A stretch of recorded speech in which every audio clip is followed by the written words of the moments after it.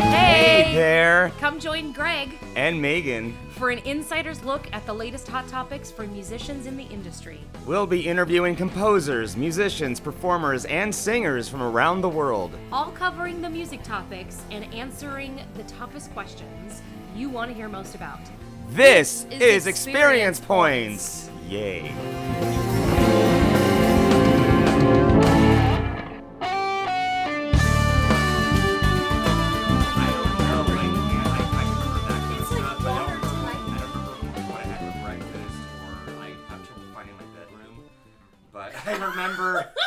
I remember the most minutia of minutia from like 10 years ago. Well, that's a great segue. Yeah. So, There you go. welcome to our podcast Hi. today. Hi. Hey, we're back, and And we're back. we have a really, really fun guest with us here. This morning, as we record this podcast, it's morning, people, and we're still sipping our coffee. And I'm really, really excited to introduce this guest. His name is Dr. Blake Brandis, and he's, I'll read his bio for you guys, so you guys get a little taste of kind of who we have and what he does for a living. He has been a TEDx speaker, a America's Got Talent performer, and he is a co-founder of a personal development company called Motivational Millennial. He has a PhD in hip-hop, if that's not interesting for you, and global youth culture, so it's a combined PhD. And Blake has spoken to over 200,000 students, parents, and educators from around the world, and he presents growth mindset and grit assemblies to help students remix their realities. He's also an award-winning beatboxer, rapper, and he's a music producer. Hoo-wee. Wow. And has a beautiful home here in Berkeley. Totally. Thank And you we're for at his inviting us home. in. We he produced number one radio songs in Europe, and he's performed over 200 shows around the world. One of which hopefully is with us, right? Oh, yeah. Yeah, that one time. Oh, yeah. That one time at America's Got Talent. Including he's worked with a composer of the movie Moana, and we all know who that is. Wow. So he's worked with Lin-Manuel Miranda. He was the recipient of the Marshall Scholarship, one of the most competitive postgraduate awards in the world, and he regularly coaches people on how to create lives filled with passion, resilience, and success. Please welcome Blake Brandis. So why am I co-hosting? He has a way... Because you're the Way more- co-host, Greg. That's why That's we how hire it- you and that's how pay it you all the works, big right? money. So, welcome. Thank you. We're glad to have you, and we're glad that you totally agreed to be here on our little podcast here. That's brand new, and you're our first special guest, which is really exciting. And I don't mean to I'm sorry, I don't mean to hijack the interview so early. You just did. Okay, cool. Moving on.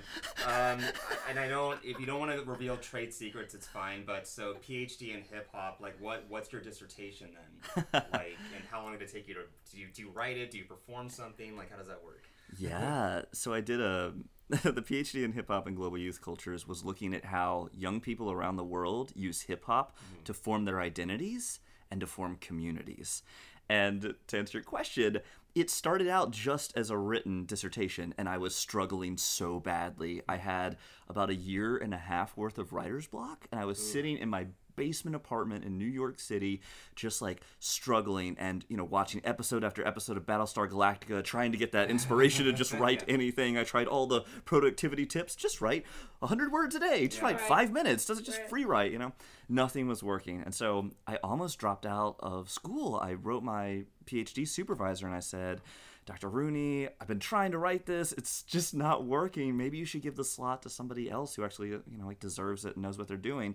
And she was so kind, and she wrote me back, and she said, Blake, I know you don't love writing about hip-hop. You love making hip-hop music. So she said, rather than dropping out, I want you to add a rap album to your dissertation. Oh, no big deal. So I ended up writing the dissertation, and for each chapter, there was a corresponding song, and the album's called Scholar. And what it resulted in is when it came time for my PhD defense, I was sitting in front of this panel of very serious-looking British people, and this elderly British English professor looks over his glasses at me and says, Dr. Brandis. Excuse me, he didn't say Dr. Brandis. I was not a doctor yet. I said, Mr. Brandis. Mm-hmm. This is the first dissertation I would say is danceable. This is like out of a movie. It totally was. It totally is. And it was great. And so thankfully I ended up getting my dissertation, which is why, yes, Dr. Brandis is now Wow. the jam. But that's the journey in a nutshell. Nice. Wow. And I'm fascinated and sort of like, I don't, like I'm a classical musician. I've delved into pop and contemporary and stuff like that, but I've never sort of delved into hip hop, and beatboxing is also an aspect of what you do, and rap and all that kind of stuff. So tell us, like, what is the biggest sort of myth or wrong thing that's out in just the general knowledge public, right? That people know or people think about what you do, about hip hop culture, about hip hop music, that is not right in your mind of how you view hip hop.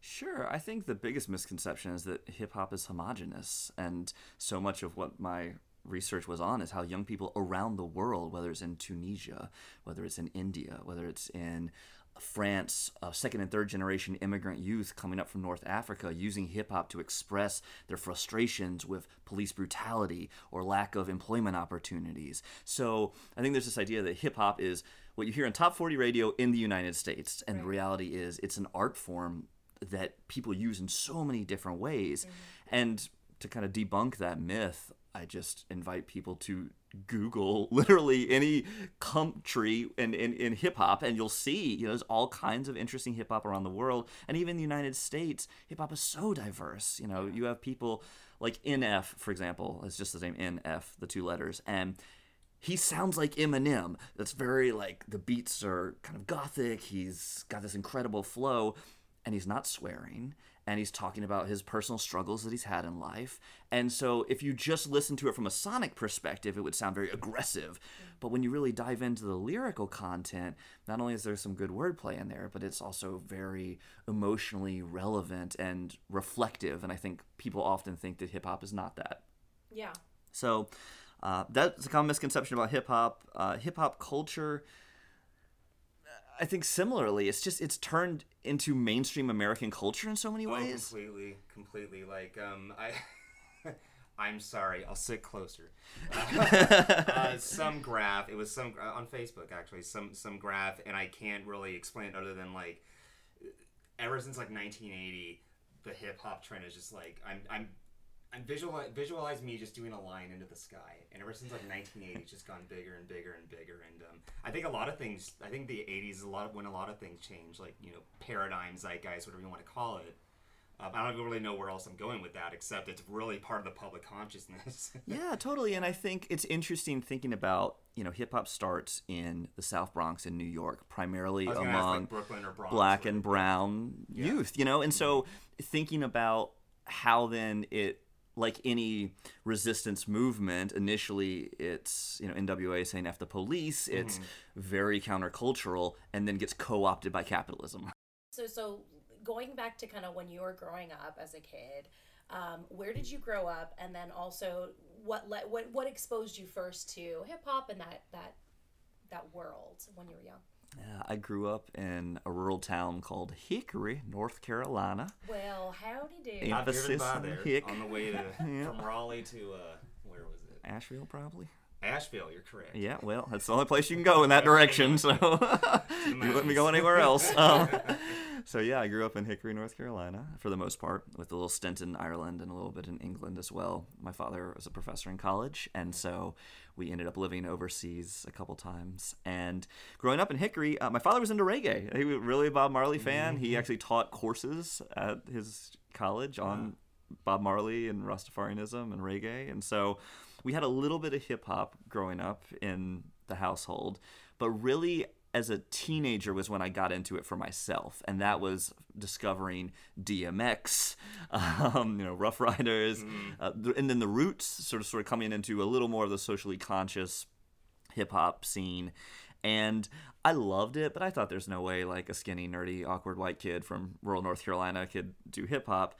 until one day in high school, I was in this cipher, which is basically a rap circle. And one person's usually beatboxing, so, and the other people took turns rapping. And so they were like freestyling, so I was making it up on the spot. And I was like, this is amazing. So, of course, I go home and start trying to write my own, like, really bad raps, I walked in the door. I fell on the floor. People don't want me to rap anymore. So... That's a good one. Well, I thanks. love that one. I Buy appreciate your it. album. Oh, thanks. It's called Self-Conscious Confessions. So I started practicing, and it was really bad, and formed a rap group that was also really bad. We were called... Well, the very first version of the rap group was called Amethyst, because nothing says hardcore hip-hop like a purple gemstone. Yeah. Right. And, of course, it was really good, too, because we mispronounced amethyst. We called it amethyst. So that was extra special. And then we rebranded as Agents of the Swarm. And this was based on a little computer game called StarCraft. The little alien was a agent of the swarm. We're like, ooh, that sounds cool. So I started out as DJ Decryption. And we were really bad for a long time and just kept making music. And so part of what I talk about in growth mindset with students is like how you can be really bad at something for a long time. But if you keep working at it over time, your brain does grow. The neural pathways improve.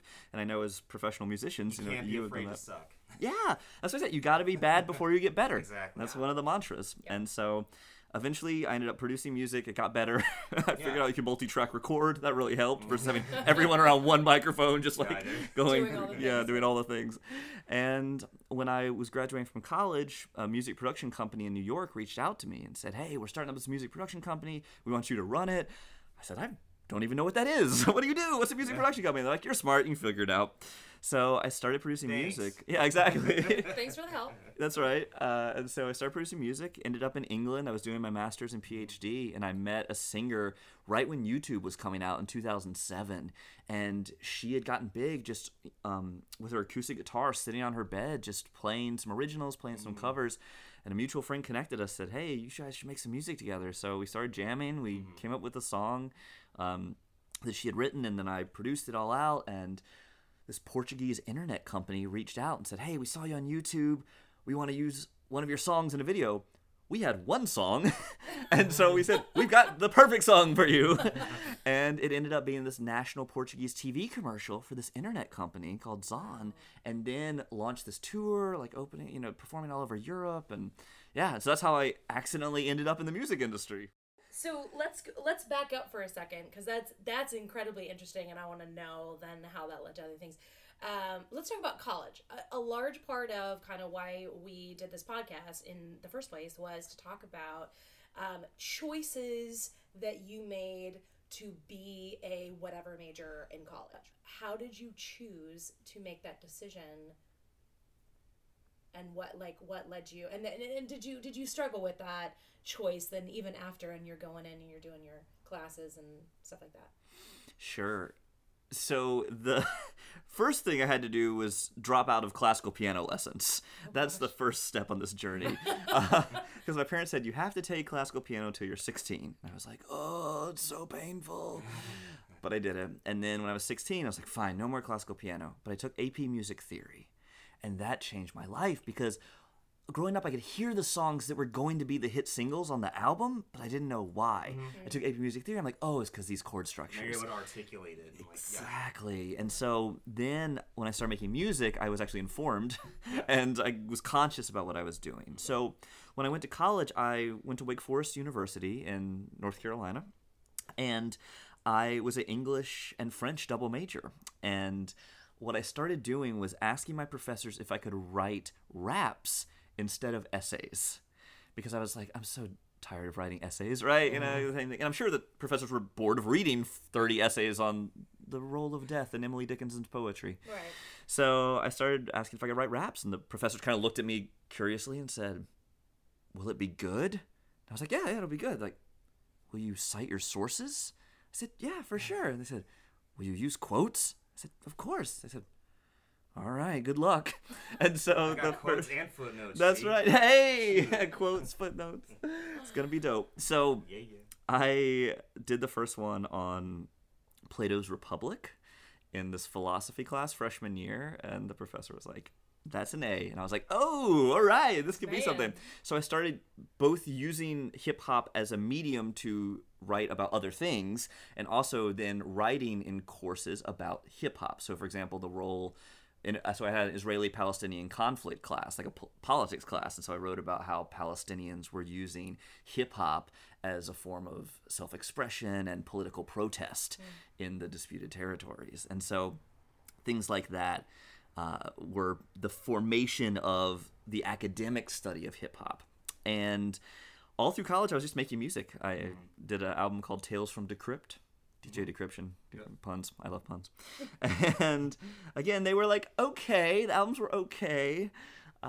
But I just kept going, and just they got a little bit better, a little bit better, a little bit better. And so ended up into, when I got the Marshall Scholarship, it was to study hip-hop. And how I got it was I've been researching in France how these immigrant youth in France were using hip-hop to say we are being discriminated against, there's police brutality, the educational system is not supporting us and our goals, and so much frustration and rage. And so in my Marshall application for this scholarship, which the scholarships, they basically pay for you to do 4 years of postgraduate work in England. Well, 2 years plus a third year, and then I studied a fourth. But the point is, they pay for you to study in England, and I wrote this essay saying France is about to explode. Between the time I submitted the essay and the time I had my interview for the scholarship, the riots had happened in 2005 in Paris, where Paris was on fire. All these young people were rising up. Yeah. So I walked into the interview and they said, are you basically going to say, I told you so? I said, well, I'm not going to say I told you so, but if people had been listening to the things young people were expressing through hip-hop, they would have seen this coming. It wouldn't be such a shock. So that's how I ended up doing this master's and PhD on hip-hop. Wow. Well, I think... So I looked at a piece of music and could understand the mechanics of it without really having any music training. You woke up singing one day when you were like 2. Yeah. And you basically tripped and fell and went in the middle of the music industry. So I really feel like art finds you. Yeah. I don't think one wakes up in the morning and is like, I'm going to be a virtuoso violinist. I don't think it happens that way. I think whether you like it or not, it becomes your calling. Yeah. But has there ever been anything that you've failed at? That you feel like, oh, that did not go well at all, besides the classical piano? Yeah, all the time. And even classical piano, I'm so grateful for the foundation it gave me for composing music. I've composed everything on a keyboard and just drums, drum machine. So, yes, my first America's Got Talent audition, before I ended up auditioning with you all, was ostensibly a failure, but it's one of the keynote stories I tell in my speeches to students, and I made it through the first few rounds to make it to Madison Square Garden for the celebrity judges. And I was freestyle rapping, and so Howie Mandel, one of the judges, goes in the audience. He pulls up this guy, asks the guy some questions. The guy is super weird and just saying very strange things, which I think is part of the reason the full audition did not end up being televised. But I did this freestyle rap, and the crowd was into it. They were laughing at the jokes. They're cheering. And all of a sudden, I see a big red X light up on front of Howard Stern's desk. In that moment, I'm like, oh no, like Howard doesn't like it. Maybe the other judges aren't liking it either. Maybe I should just stop. And I was like, this is freestyle rap.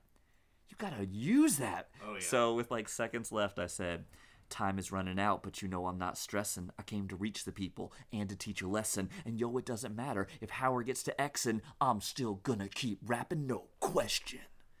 And the crowd goes wild.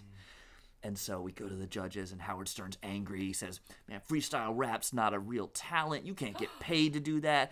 That's why they call it free style. I vote no, you don't go through. Howard Stern can't rap. You know, people think that rap takes no talent. Have you tried to memorize a rap song? Have you tried? Do you know how many lyrics there are?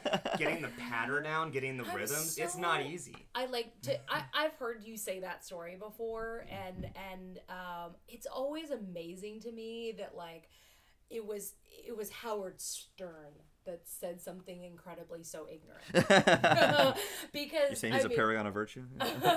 Because it's just, I mean, he has a radio show, and he's had a radio show for years and years and years, and it's, you know, it's not like he's a closed-minded person. Like I don't view him as a closed-minded person, but it's very interesting, and it goes back to sort of the mindset that many people have about what hip hop is or what freestyle rapping is, and whether or not that is a talent as we view the word or we understand the word talent, and whether or not it's even a skill or something else, and how we all view it. And I find that incredibly so insensitive for a nationalized television show to even, like, I mean, stupid stuff is said all the time right on that show, but I mean, like, comparatively to some of the other stupid stuff that they have there, you know what I mean, like on that show, like,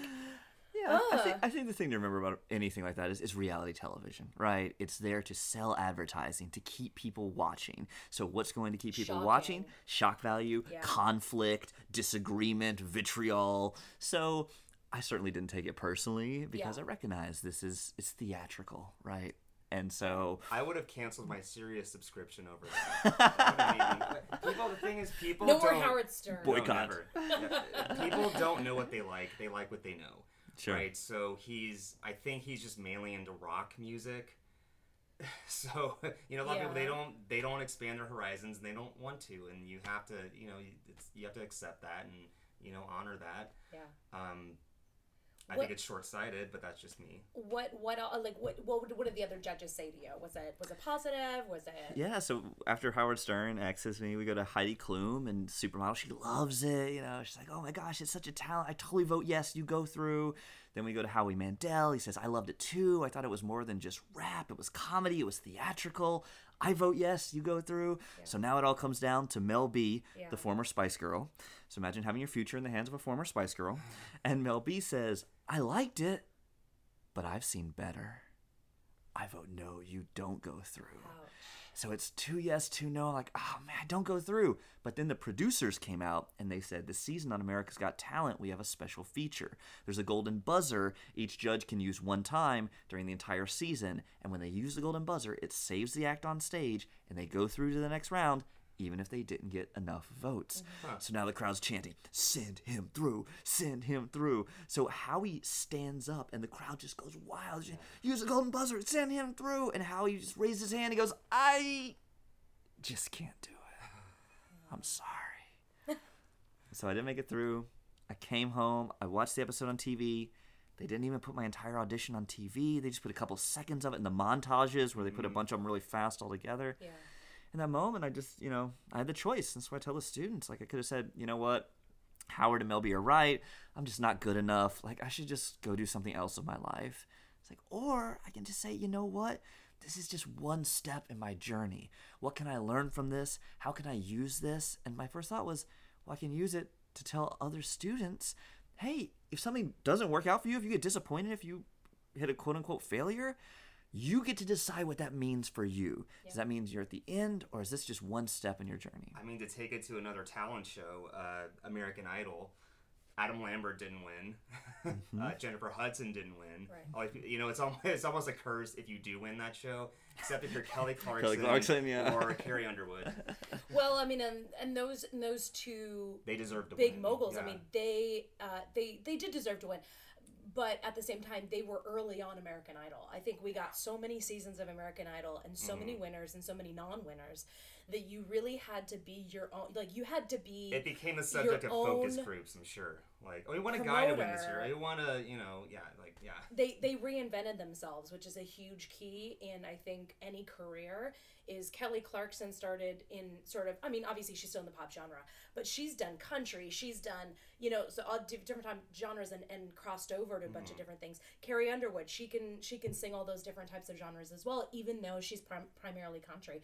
So, I think it's about how you reinvent yourself after you do something like that, right? Otherwise, how did you like her as Maria? I know she was Maria in Sound of Music. We're not going to talk about that. Okay, moving on. To kind of go off of sort of reinvention in a way, because like when I was about 16, 17 years old, I auditioned for, I think, the second or third season of American Idol. A lot of my friends had done it, right? Had auditioned. I got to several rounds. I made it through several rounds, and at one point, it was the last round for me, they said, after I sang They said, well, you're too polished.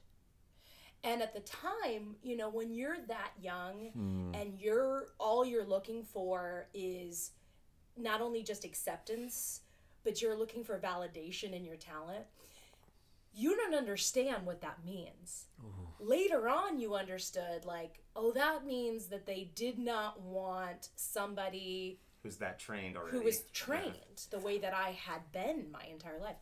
And so, but that hits you hard because you're not only set with that word or whatever word that they're going to give you, but you're also set with the fact that they did not choose you because of that word, because of it. And so there's a negative connotation. There's also actually secretly a positive connotation.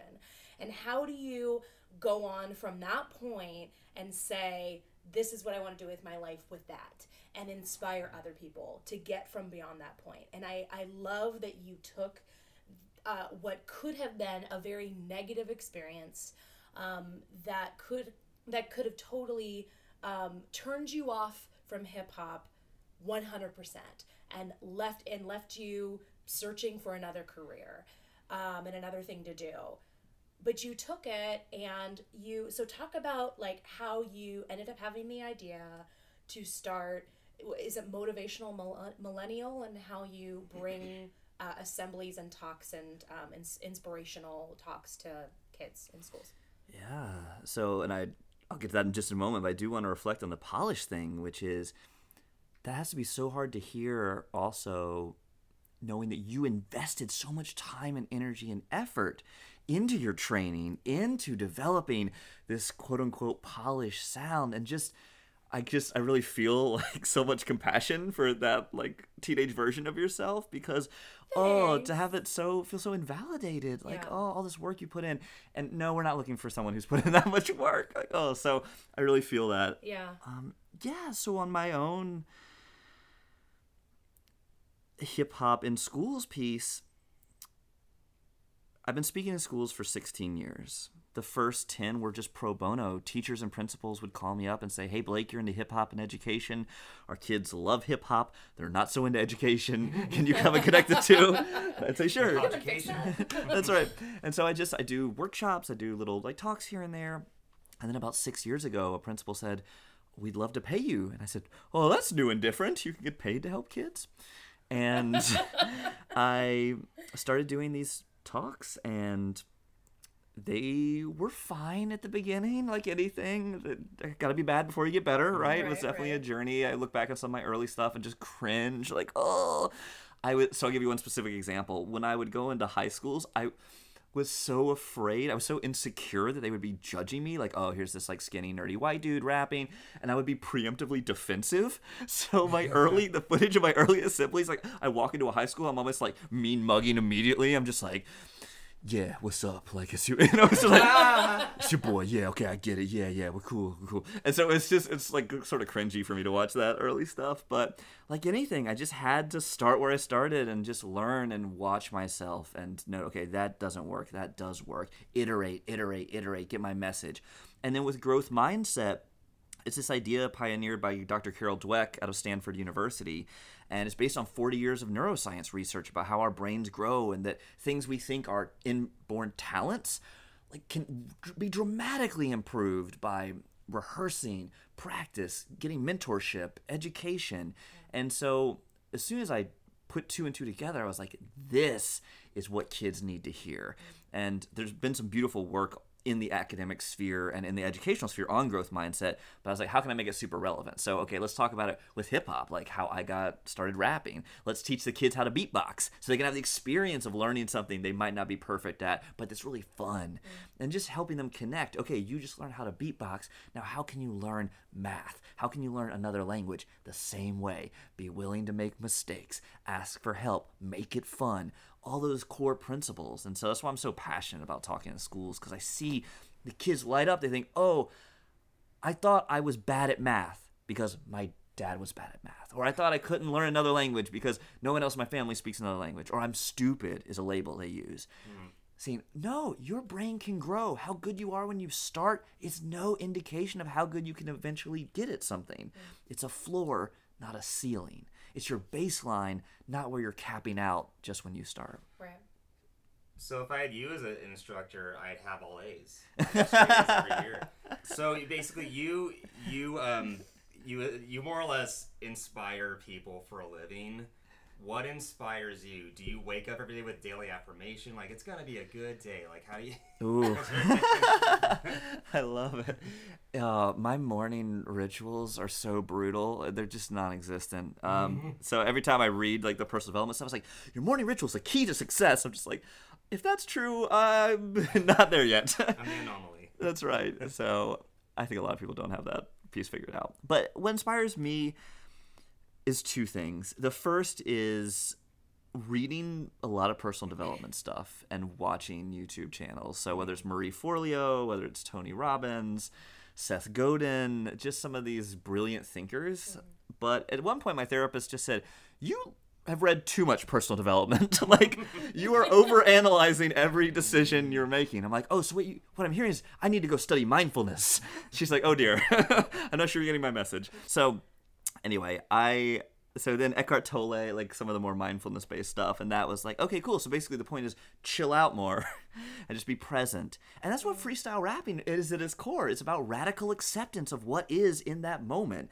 If I said something that didn't make sense, okay, cool. Make it make sense in the next line. If I said something that didn't rhyme, that's fine. Make the next line rhyme. It's all meta. Yeah. But so I think that piece for me, the inspiration, that's like the conceptual piece. The interactive piece is I love doing parent nights. So I'll talk to a group of parents about how to help their students have a growth mindset. I work with teachers on how to help teachers have a growth mindset for themselves and their kids. And that is, I love afterwards, parents coming up and they're saying, I have this challenge with my kid. You know, they get really frustrated when they make a mistake or whatever, and just helping them work through that and giving them strategies that they can use to help their kid feel more empowered to learn, to try new things, to grow, to make mistakes, and just seeing the relief on their face, like, oh, it doesn't have to be a struggle all the time. Or if it does, like, the struggle is part of the process. Where does drive come, the origination of what drives an individual? And maybe that relates for you to hip hop directly, because hip hop becomes the vehicle to help drive that person. But what happens if they are not opened to that genre or any music genre? What can people do just in general that you think would help these kids create a drive in themselves, a push? Yeah, I think it's interesting when we think about, the perspective, kids don't necessarily want to work hard at the basics, because I think that's leveled a lot against millennials, right? Our generation. And so it's part of the reason my co-founder and I created Motivational Millennial, was to combat the perspective that millennials are lazy and entitled. And so we work far more than the baby boomers ever did. Way more hours, 6 days a week. Come on. Greg does. I know. One of my favorite personal development things is like, make I statements. But it's true. So there's this whole spectrum of experiences, right? Like, there are millennials who are working incredibly hard. There are millennials who are creating their own path, and they're only working 20 hours a week because they've created something where they can do that. And so to answer your question, Megan, I think passion is the core of it for this drive. So when I see a kid who's not motivated to do, like you're saying, the basics in school, what I'm seeing there is that they are not connecting what they're doing in school with something they're passionate about. So my first goal in any situation like that is not to try to discipline them into action, but instead to get curious. What are they passionate about? What do they love? What pulls them?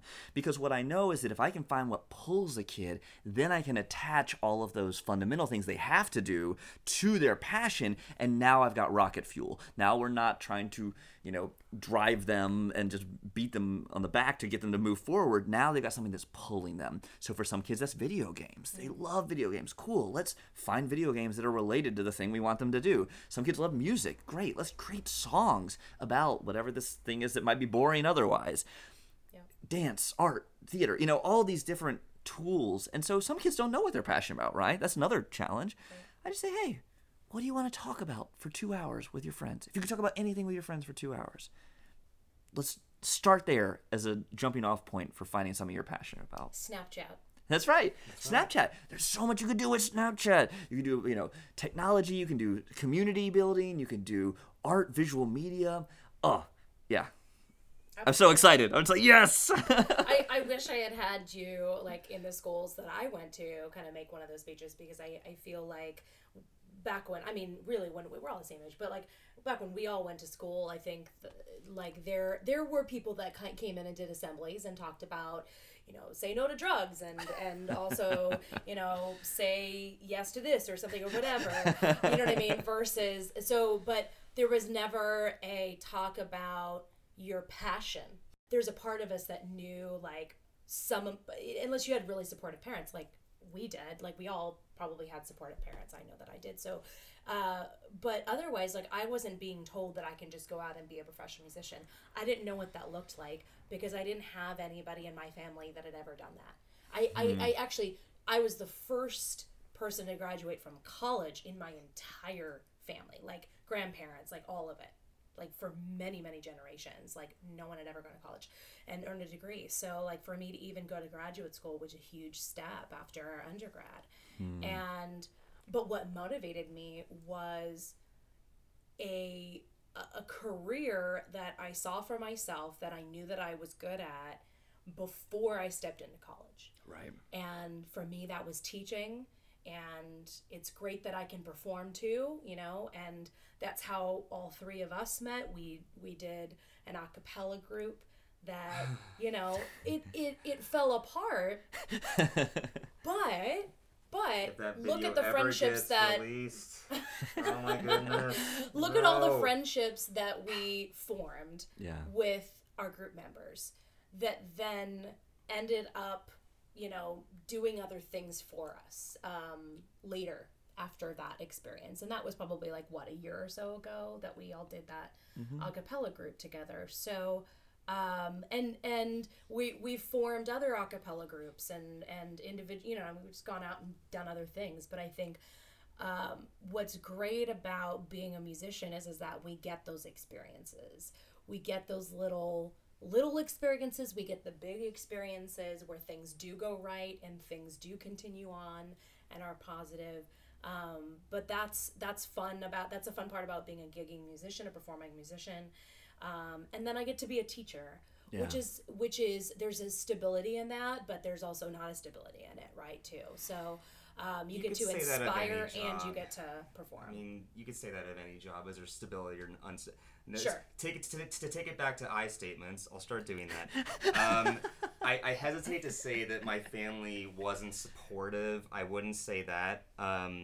However, I did sort of get a speech, like, kind of like early on, like when I was about 19 or 20, from my sister that said, well, I mean, I just don't know why you want to do this, I mean, it's like, God forbid your arms get chewed off by an alligator, and I'm like, that would actually screw me for a lot of jobs. Super random. If I lost my limbs to an alligator attack, I need think to meet I'd your be... sister. She sounds fun. And she got so mad that I wouldn't agree with her that she, like, stalked off. And yeah, so I can't say that. I mean, eventually, it's somewhat that now they're sort of like, they're okay with it. Yeah, now that I'm pushing 40 and I've been doing this for long enough and I actually make money at it, I'm pretty good at it, I think, or else they wouldn't pay me. Right. They'd pay me to stop if I was bad, right? I'll pay you. Thank you. Yeah. So yeah. Anyway, it's different for everybody. But yeah, it's again, I think it finds you, and I think it's a drive. Well, this gets to the nuance, I think, in what we're saying too, which is that the message of you can do anything needs to be accompanied by, and this is what you can control about that process, and this is what the journey is likely to be, which is so much what I appreciate about what you're doing with this podcast and Experience Points, because I think it's saying there are beautiful things about pursuing your passion and making a career out of it, and some of it's getting really creative. To your point, Megan, you're teaching in addition to some of the performance work. Greg, I know in your first episode you talked about some of your own journey with the gigging and like putting that together and making it work. And just, I think you can do anything, and it may not be easy. So here's some resources to support you along the way. I think that's the complete conversation we need to have with kids, because kids know. You say to a group of kids, hey, you can all be president one day. they do the math. They're like, well, no, we can't all be president one day. Like, you know, that's right. Rotate. So it's just, you know, I think kids are smart, right? They get that. The logic part of it. Yeah, and so how can we set them up for success, but also so they don't quit? You know, you say, oh, I can be anything, cool. I'm going to go audition for American Idol. Oh, they told me I was a terrible singer. Oh, no, my life is over, right? How can we say it's okay to be bad, and we can be honest with kids about where they are right now, but then where growth mindset comes in is here's how you can get better if you want to. And so going back to one of the misconceptions that people sometimes have, they say, well, what about talent, right? Some kids start better at an instrument or singing than other kids. You're saying talent doesn't exist. What I'm saying is that everyone's baseline where they start is different, right? So yes, some kids are going to be much farther along when they start than other kids. But what all the research shows is that that doesn't determine how far kids can improve or develop if they stick with it, if they have support. And so that's the reason I'm always like, yes, it may be easy, but sometimes being easy is a curse for kids. When something's easy for them when they start, it's like, ooh, I'm talented. Stuff's easy for me. The second they hit up something that's difficult, ooh, I don't want to try that. But the only way you get really, really good is by doing the difficult stuff, right?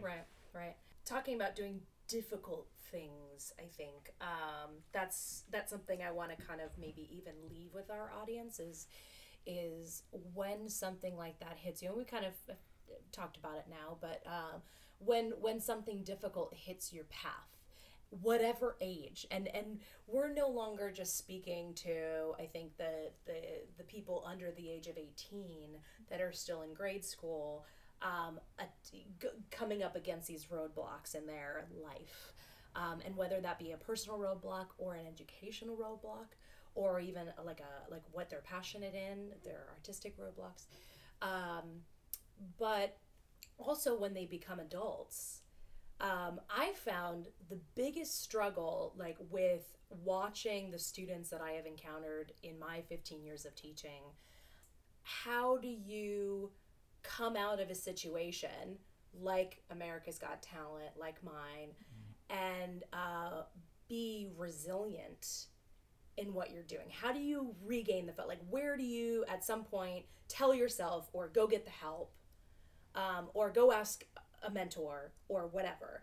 Should you have these people set up for yourself? Like is that incredibly important to have this sort of encouragement circle, if you will, of people that will tell you not only the truth but keep you on the right track? Can you help gauge for the young listeners that are here that are not sure that they're talented, they're not sure if they have the right talent or the right skill level to be a professional in that industry, whatever that industry is? How do you gauge? I'll answer the second question first. I actually don't believe that we should discourage someone based on, to your point, if they're starting out and they want to be a singer, they're not a great singer. I don't actually think we should say you're a terrible singer. I think what we should say is, based on where you are right now, you might not necessarily be able to hear pitch. You might not be able to harmonize. You know, there are these skills that singers need to develop. Are you willing to commit to learning those skills, to practicing? And here's what that time frame might take. It might take years. Are you saying that just being honest with someone is the best way to be? Because, to simply say they're terrible is probably a lie. And if they're not very good, to say they're Mariah Carey is also a lie. So it works both ways. So you're saying just by being honest and giving them a guideline of how to improve themselves, that makes them better? Yeah, and I'm saying focus on the process. Yes. And the journey, not where they are in the moment. I think that's the most important thing. Because we think like, okay, right now I'm a terrible singer. I thought that. My mom growing up was like, please don't sing. And so I didn't, but I was in a cappella groups all growing up. And so I did the rehearsals with them, and I accidentally ended up being able to hear pitch and to be able to sing harmony. Now, so the past year, I've been taking vocal lessons because I wanted to prove to kids that even if you had I couldn't hear pitch at all growing up. It was a disaster. But now I have a 5-channel loop station, and I loop up 5-part harmonies with my beatboxing live for hundreds and sometimes thousands of people at the moment. Am I a great singer, quote unquote? No, but I've developed the skill and those individual elements to be able to do it well enough to perform. So Yeah, I think you're right. The process is what we need to have people focus on. And to your first question, Megan, building a community to support you is key. Not only to say, yes, keep going, or yes, here's honest feedback, but to say, hey, tell me what you're really feeling. I think so often we bottle up the frustration, we bottle up the discouragement, and so that's the toxic part. It's not that we feel those feelings, it's that we keep it inside and then start looping it in our heads. I should quit. I'm bad at this. I went through that last night. Really? Because my voice was not warmed up enough, and I was struggling, and I'm like, I can't sing these songs. What am I doing here? And I would even like say this out loud. My second set was better because I finally let out that frustration. I didn't pretend it wasn't an issue. And it was better the second set. Mm-hmm. Yeah. Gotta have that GER moment. That's a beautiful. It's that, yeah, and that because what the GER does is it lets your body relax, right? Now you're not tense, and then you can sing the way your body knows you can sing. And so I think that's a beautiful example. And so my encouragement is that, like, get people around you who encourage you to release. You don't tell you, oh, no, it's fine, you're fine, don't worry, it's fine. That's what we do to kids sometimes, right? Like, no, you're okay. No, it's okay not to be okay. In fact, tell me you're not okay. That will help all of us. I can't help you if I don't know anything's wrong. I can't help you. Like, you don't say what the issue is. I can't. That's how I said it. If you don't say what the issue is, I can't help you.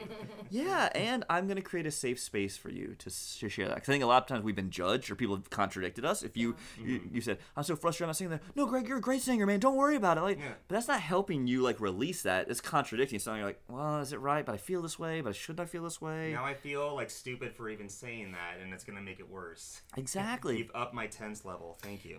I think it's important also too, like you said, safe space. Like as a teacher, and I've taught theater, I've taught musical theater, I've taught music. It's so important to create a safe space. And as a teacher and as an educator, or even as a budding teacher, if there's people listening out there, it's important to have the skill and talent to do what you're doing, right? But it's also important to try to be on these kids' level, whatever those kids are. You have to be able to hear sometimes on maybe a private level, sometimes their frustrations and their problems, or sometimes they'll be so open with you, they'll let you know what's going on at home. Yeah. And like those kinds of conversations, they break your heart. But those are the moments that, like, for me as a teacher, not only the inspirational moments, right, that come sometimes with students, but those are another reason why I love being a teacher, because these people have now, these students. And now you've heard Greg sing. And now we have to pay him money. Well, you're well, yeah, you're modeling vulnerability. So to do a complete 180 here, slight 180. It's like too much vulnerability. So too much feels. Well, so you're talking about your looping 5-part harmonies, and I see your boss drum machine in the corner there. So I'm excited to hear about what you have coming next. What are you currently promoting? Yeah, so I tour the country right now speaking to schools. Yep. So anytime schools need some support in that, for either the students, for the teachers doing professional development, for parent nights. So, and that's all just at my website, blakespeaks.com. I'm Blake and I speaks. And also my most recent musical project is called Remix Your Reality. And that, as a special gift for your listeners, is available for free at blakespeaks.com. Yay. Just go on there and it's a free download. That's the secret website. My main one is just my name, blakebrandis.com. Blake, B-L-A-K-E. Speaks with an S. Speaks. 2 S's, I guess. And yeah, so Remix Your Reality, and it's all songs that are about what we've talked about today, about persistence, about frustration, about feeling what you're feeling and overcoming those challenges, or just being in the muck and in the goo and accepting that too. So awesome. I don't mean for all these things to rhyme, but sometimes they do. Well, it's apropos. So we huge thanks for you coming on our podcast when it's so brand new. It's still shiny. Brand is. Ooh. Bam. Boom. He did Blew it with the again. microphone. I'm so punny.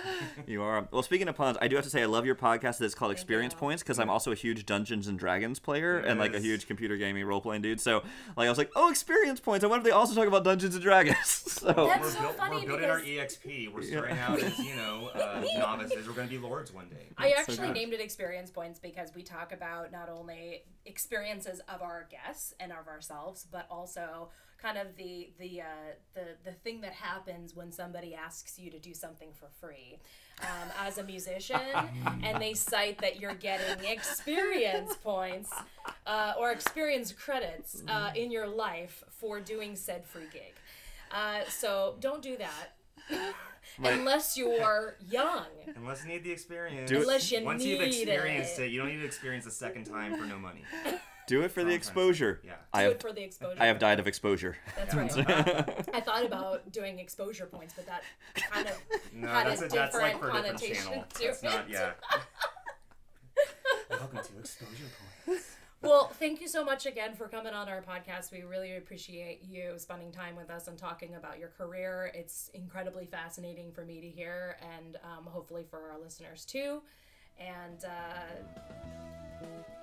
there you go. Thank you. It's been a joy to be with you both. I love what you're doing, both podcast-wise and in the world. Thank you for sharing your passion and your music with all of us. It's a true gift.